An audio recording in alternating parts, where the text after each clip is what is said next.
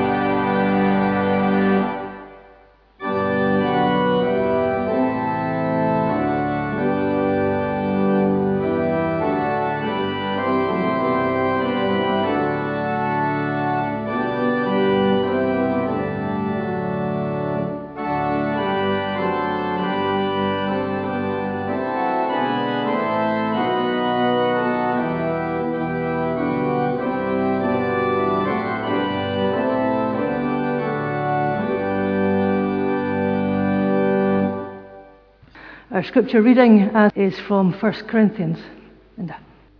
Today's reading is taken from 1 Corinthians chapter 12, starting at verse 12 and reading through to verse 31. Unity and diversity in the body. Just as the body, though one, has many parts, but all its many parts form one body, so it is with Christ. For we were all baptized by one Spirit, so as to form one body, whether Jews or Gentiles, slave or free. And we were all given the one Spirit to drink. And so the body is not made up of one part, but of many. Now if the foot should say, "Because I am not a hand, I do not belong to the body," then it would not for that reason stop being part of the body. And if the ear should say, "Because I am not an eye, I do not belong to the body," it would not for that reason stop being part of the body. If the whole body were an eye, where would the sense of hearing be? If the whole body were an ear, where would the sense of smell be? But in fact, God has placed the parts in the body, every one of them, just as he wanted them to be. If they were all one part, where would the body be? As it is, there are many parts but one body. The eye cannot say to the hand, "I don't need you," and the head cannot say to the feet, "I don't need you." On the contrary, those parts of the body that seem to be weaker are indispensable, and the parts we think are less honourable we treat with special honour, and the parts that are unpresentable are treated with special modesty, while our presentable parts need no special treatment. But God has put the body together, giving greater honour to the parts that lacked it, so that there should be no division in the body, but that its parts should have equal concern for each other. If one part suffers, every part suffers with it. If one part is honoured, every part rejoices with it. Now you are the body of Christ, and each one of you is a part of it. And God has placed in the church first of all apostles, second prophets, third teachers, then miracles, then gifts of healing, of helping, of guidance, and of different kinds of tongues. Are all apostles? Are all prophets? Are all teachers? Do all work miracles? Do all have gifts of healing? Do all speak in tongues? Do all interpret? Now eagerly desire the greater gifts. Thanks be to God. Thank you very much, Linda. I come this morning as part of a series, if you've been here or watching online, the last 2 weeks, we've been looking at gifts, and gifts as part of the body. And Elaine spoke 2 weeks ago. I listened to Stephanie last week, and everything I noted down as something I might like to say this week, Stephanie then said a paragraph later. So I had to kind of rethink what I was going to do. So I can recommend going back and listening to those talks and those services. And next week, our minister David will be back, and not sure I envy him the job of trying to pull all our diverse things back into one part at the end of this series. But I look forward to hearing what David says. The passage that Linda has read is a very famous one. All these bits of the body going together. And the image of the body, the metaphor, the way of considering it, is used over 30 times in the Bible. And it perhaps works well for us at this point, because lots of metaphors and images used in the Bible might be less familiar for us. We're not all shepherds. We don't farm in the same way as they did in Palestine at that time. But we all have bodies, and our bodies are basically the same as they were 2,000 years ago. So perhaps it's a good one for us to focus on and to be able to relate to better than having to explain lots of things about sheep or how they used to do sowing the seed and that kind of thing. It's something we can all relate to. We all have bodies. And what is Paul talking about? What's the main thing? Well, one body, many parts. We're all part of the body of Christ, as Elaine said so well. We all love Christ. That's it. To be part of the body of Christ, we love Christ. And yet we're all in many parts. We all bring our own individual gifts and things to that body. We are baptized by one Spirit into one body. And yet even within the passage, Paul already talks about Jews and Gentiles, slave and free. Now these would be the most critical divisions in the society for them at that time. Jews, Gentiles, slave, free. The most critical divisions, and yet they're brought in together immediately. This is who we're talking about. And what I'd like to do this morning is look at this in sort of 3 different ways. I'm going to take it quite tightly in to thinking about the unity, the one body, many parts, unity, diversity, right at the centre of our faith. Then widened a little bit, think about the body of Christ here in our church family, and then widen it some more and think about the body of Christ throughout the world. And then pull it back in again. So that's what I'm hoping to do today. We talk about one body. We talk about being part of one church, worshipping one God. Stephanie last week spoke about the Trinity and the fact that the very centre of our faith is God as one and God as three. In the hymn we sang at the beginning, the 3 verses talk about God Creator, Christ, the Spirit, and the last verse pulls it all together. We remember that so much of the early church theology and trying to work out about God and about Christ and where does it fit in and how does the Spirit fit into this was taken up. And how exactly does that work? And we're not entirely sure they came up with a fabulous answer that's easy to understand. We talk about one God, and at the time, in ancient Rome, for example, they were used to a whole pantheon of gods for lots of different things. But then these Christians came along and said there was only one God.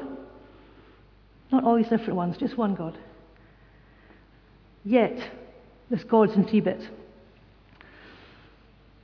It doesn't make a whole lot of intuitive sense as we think about it.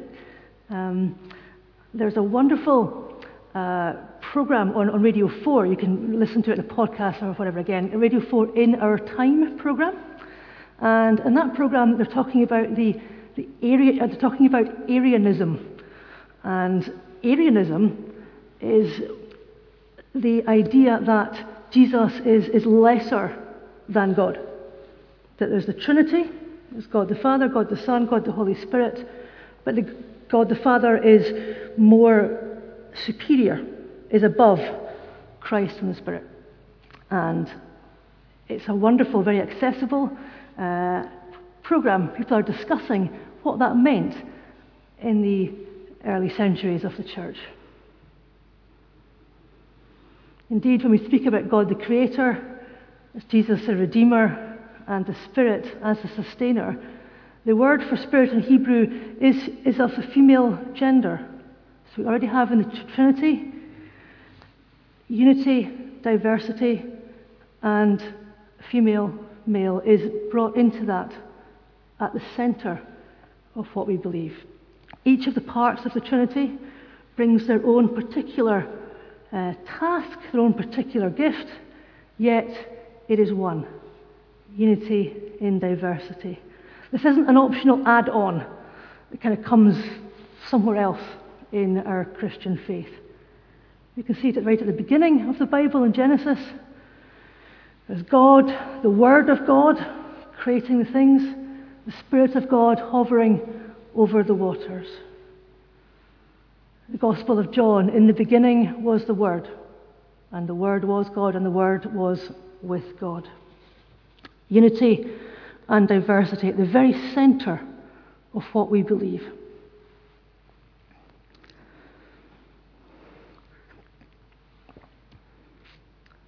And if we widen that out from the centre of our faith to our church community, here at Barclay Viewforth or wherever your church family is.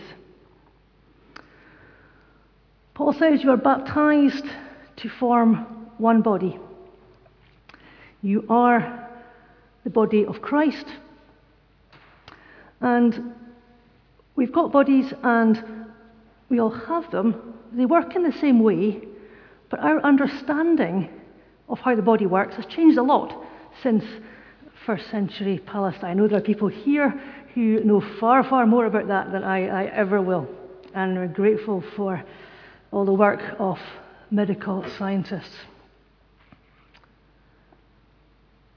If you're interested in going into more detail about this metaphor, this image of being part of the body of Christ, I would recommend a book by Philip Yancey and Dr. Paul Brand called In His Image.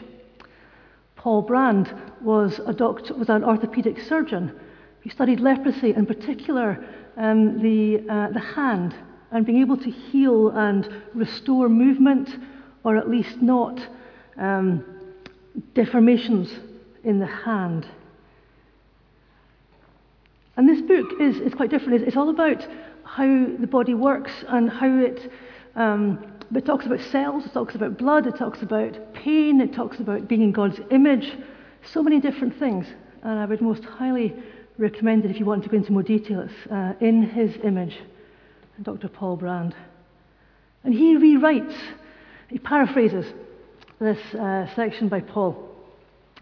And instead of talking about hands and eyes and the like, he talks about being a white cell.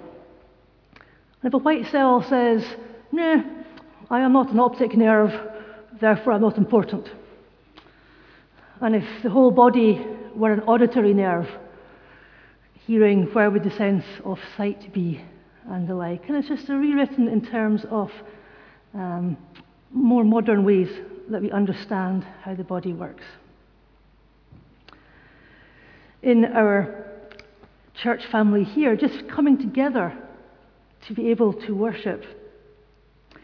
You can think of all the different things that have to go into a service. If I were to say, because I can't play the organ like Michael or the piano like Anna, then I am no use to the church. Or if I were to say, I'm only taking names off on the way in, or taking the bookings, or anything like that, then I am not part of the body. We all come together to make it possible for us to worship God together. We all work together to build up that body. Allow us to worship God, allow us to hear from God as well. We've heard a lot recently about different gifts, the gifts that we have. We bring what we do have. Again, throughout the Bible, we can think of people bringing their gifts to build the tabernacle around the Exodus. We can think of the Magi bringing the gifts at the Nativity, gold, frankincense, and myrrh. We can think about the little boy who brings his loaves and his fishes to Jesus. He then uses it to feed 5,000 men. We have our gifts. We can bring our gifts. You might think that a wee bit of fish and a wee bit of bread isn't that much. But I think what's important is that we bring them and we offer them. And we say, God, here you are. And God can multiply them incredibly. Feed so many people. Allow so many people to worship. Build up the body of Christ in ways we cannot even imagine if we bring our own gift. We take our place in the body as an eye, a hand, a foot, all those things. An auditory nerve or a white cell. We're all part of our church family. We contribute, we build it up. We hear from each other, we hear from God. I'm going to widen it again. At the centre of our faith, the Trinity, our church family. Let's take it even further. The body of Christ is not restricted to Barclay View Fourth Church in 2021. I had to think about that for a minute. What year is it? We are part of the body of Christ in Edinburgh, part of the Presbytery of Edinburgh. In Edinburgh there are many, many denominations, many people coming to worship the Lord. We can think about Scotland, we can think about worldwide, we can think through time and through space. And while Paul Brand, in his paraphrase of Paul, speaks about a white cell, and he spoke about an auditory nerve and an optic nerve to see, I think perhaps he misses a nuance, an aspect of what Paul was saying. Because Paul talks about, the first thing Paul talks about is the foot. And for us, for me, foot is a part of the body. Yes, that's nice. It's a part of the body. And a hand. But at that time, and today in the Middle East, the foot is a really dishonourable, unclean thing.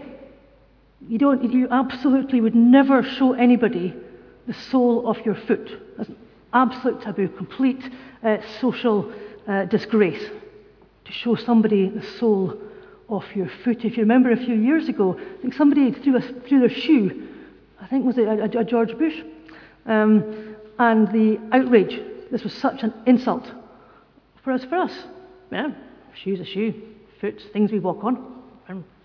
It's not. It doesn't carry that depth of kind of social feeling.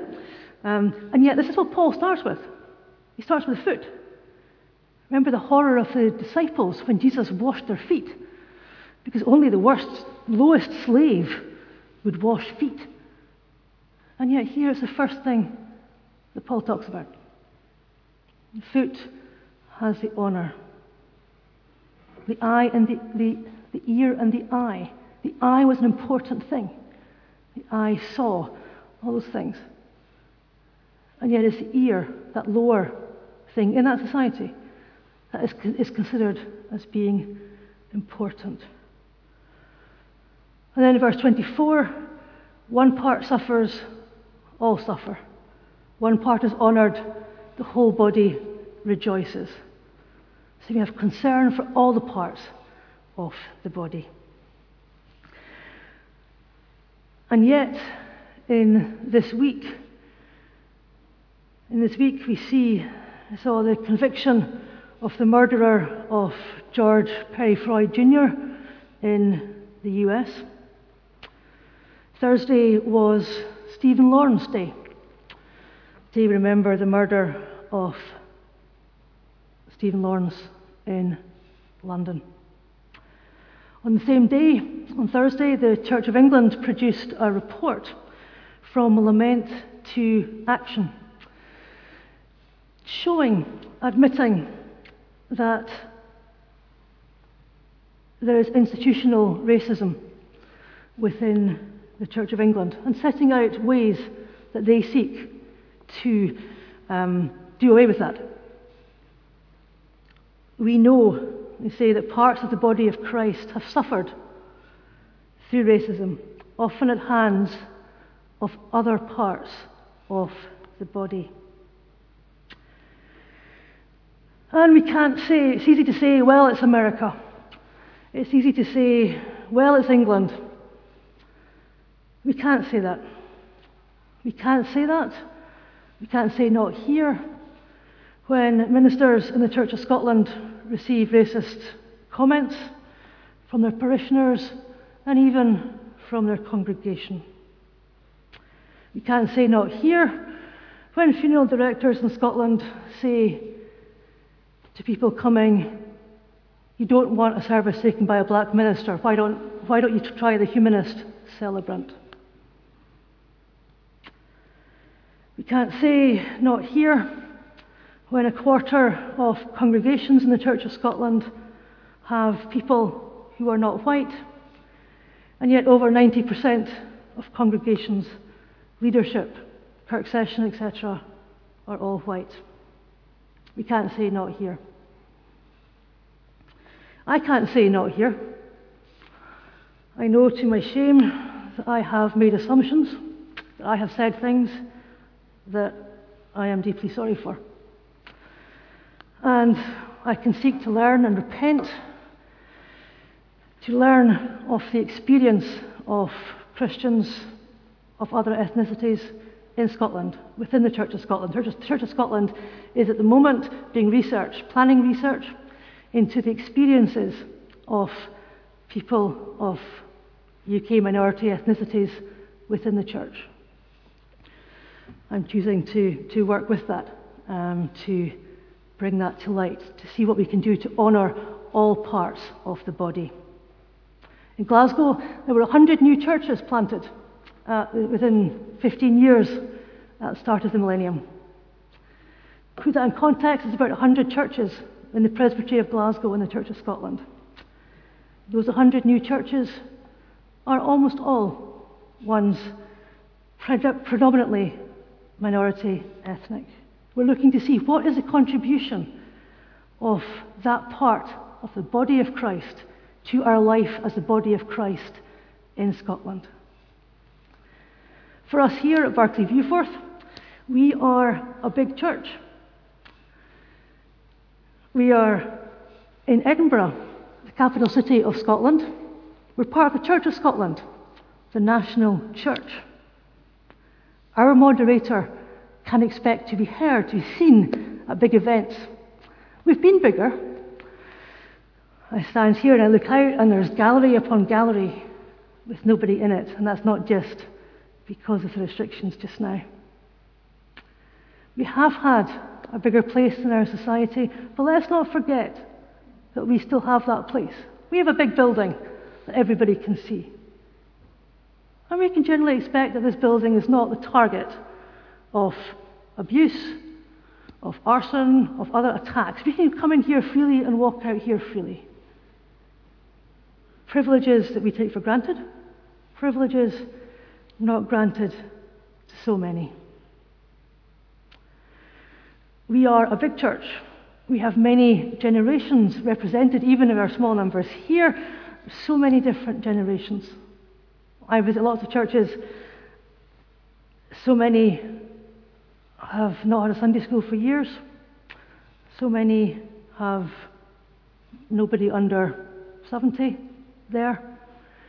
It's easy as we come here as part of our church family to not realise what other people are going through. Most churches cannot afford to pay for their minister. Here at Barclay Viewforth, we pay for our own minister, and we pay for another 1.5 as well. We support the wider church. And yet in this year, there are many churches who not only can't pay their minister, they can't pay the bills for next week. We in our church family have so much to bring, so much to honour the wider church. We bring something ourselves, that diversity, to the wider Church of Scotland, the church in Scotland, the church around the world. We've heard about how we bring our gifts to our church family here at Barclay Viewforth. We bring what we can bring. Our loaves, our fish, our bit of the hand, our little finger, our eyes, and we offer them to the body. We offer them to God. Why do we do this? We do this because there is unity and diversity even at the heart of our faith. God is one. God is three. So in this week ahead, you might want to consider, perhaps you might want to think more about the Trinity. How does it work? How does God the Father, God the Son, God the Spirit, how does that dance, that movement of the Trinity, what does that mean to your understanding of God? You might want to think what gifts you bring, how that might build up our fellowship at Barclay Viewforth. You might want to explore the diversity of Christian worship, Christian expression. Maybe that's reading a different book. Perhaps it's praying in a different way. Perhaps it's listening to a different style of music in this week that you don't normally do.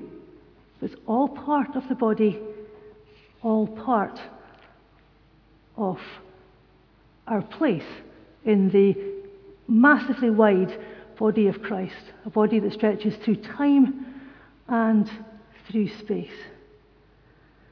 I've deliberately, in this service, and Michael has very kindly gone along with this, I've chosen different hymns and different styles of music.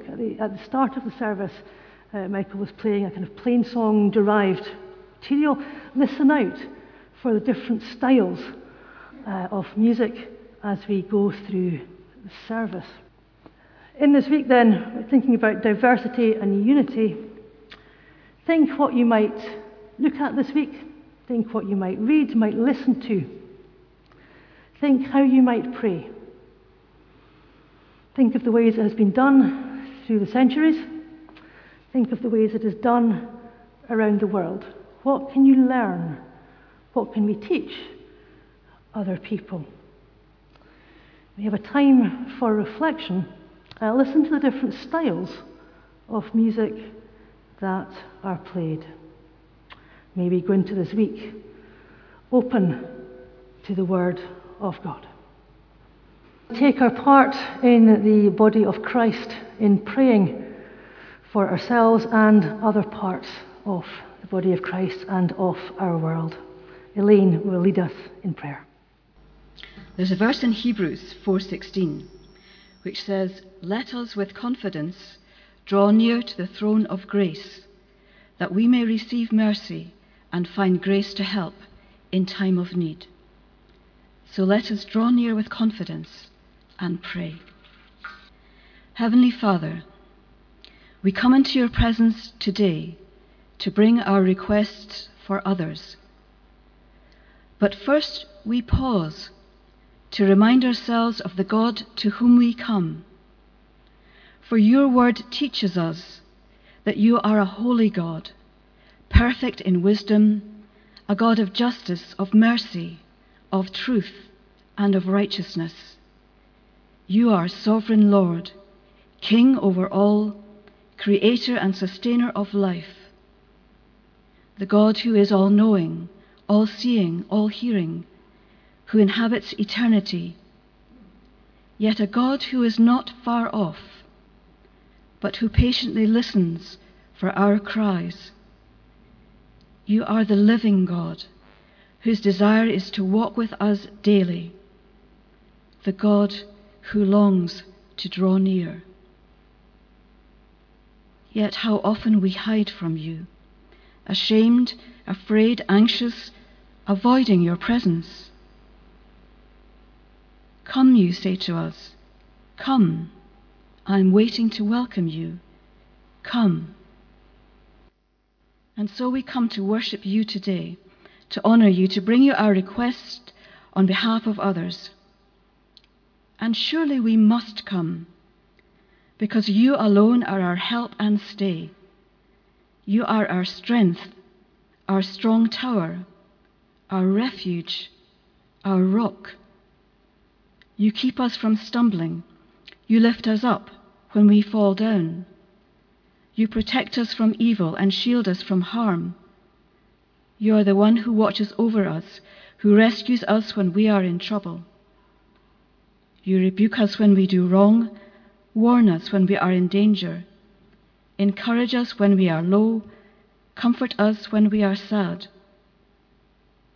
All you ask of us is to love you by loving our neighbour. And so in these few moments together, we bring the plight of our neighbour before you, Lord. The COVID crisis is still foremost in our minds, and we pray that you would help those most affected by the pandemic. We pray for children growing up in a climate of fear and anxiety, isolated from their friends, with a stop-start education that may affect their future. Lord, may children know that you are a friend who is always there and will never let them down. We pray for families under pressure, whether financial due to loss of income or suffering emotional and psychological stress as a consequence of lockdown. Lord, may families know that you love them deeply. We pray for young people who struggle with their mental health and whose feelings of self-worth are often determined by social media. Lord, may young people know that each one is unique and precious to you. We pray for those who are in old age, who feel frustrated by physical weakness and whose isolation is made worse because of lack of contact with family. We pray for the sick and the bereaved. We pray for those for whom life has dealt a crushing blow in some way and left them desolate. Lord, may your Holy Spirit be their comforter and bring them hope. We pray for nations who are struggling to contain new strains of the virus. In particular, we pray for India, where the pandemic is spiraling out of control with inadequate means to contain it. We remember, too, the persecuted church, where COVID is being used as a weapon to suppress the Christian faith, where Christians are discriminated against when aid is distributed and are expected to fend for themselves, where those who already have little share the little that they have, yet it is not enough to go round. We pray in particular for 3 countries where Christians die for their faith. We pray for northern Nigeria, where Muslim extremists like the Boko Haram and Fulani militants force the Islamization of Christians, where violence against Christian families and churches is a daily reality, with 10 Christians on average killed every day in the last year. Lord, teach us to pray for our brothers and sisters who suffer such persecution for their faith. We pray for Iraq, where Christianity has existed for centuries, where endless cycles of violence against Christians have brought the church to a critical point where it is in danger of perishing. Church leaders cry for our help as Christians are forced to flee their homes, no longer welcome or safe in their own country. Lord, you are a God of justice who cares for those who are afflicted and oppressed. Teach us to pray for our brothers and sisters who suffer for such persecution for their faith. Lastly, we pray for North Korea, a land closed to the outside world, where to be a Christian is to risk torture and death. God of suffering, teach us to pray for those who love Jesus in North Korea. May we stand with them in their suffering. Lord, we pause to remember the God that we worship and place our trust in the one who hears and answers prayer. For we ask these things in the name of your Son, who gave his life for us. Amen.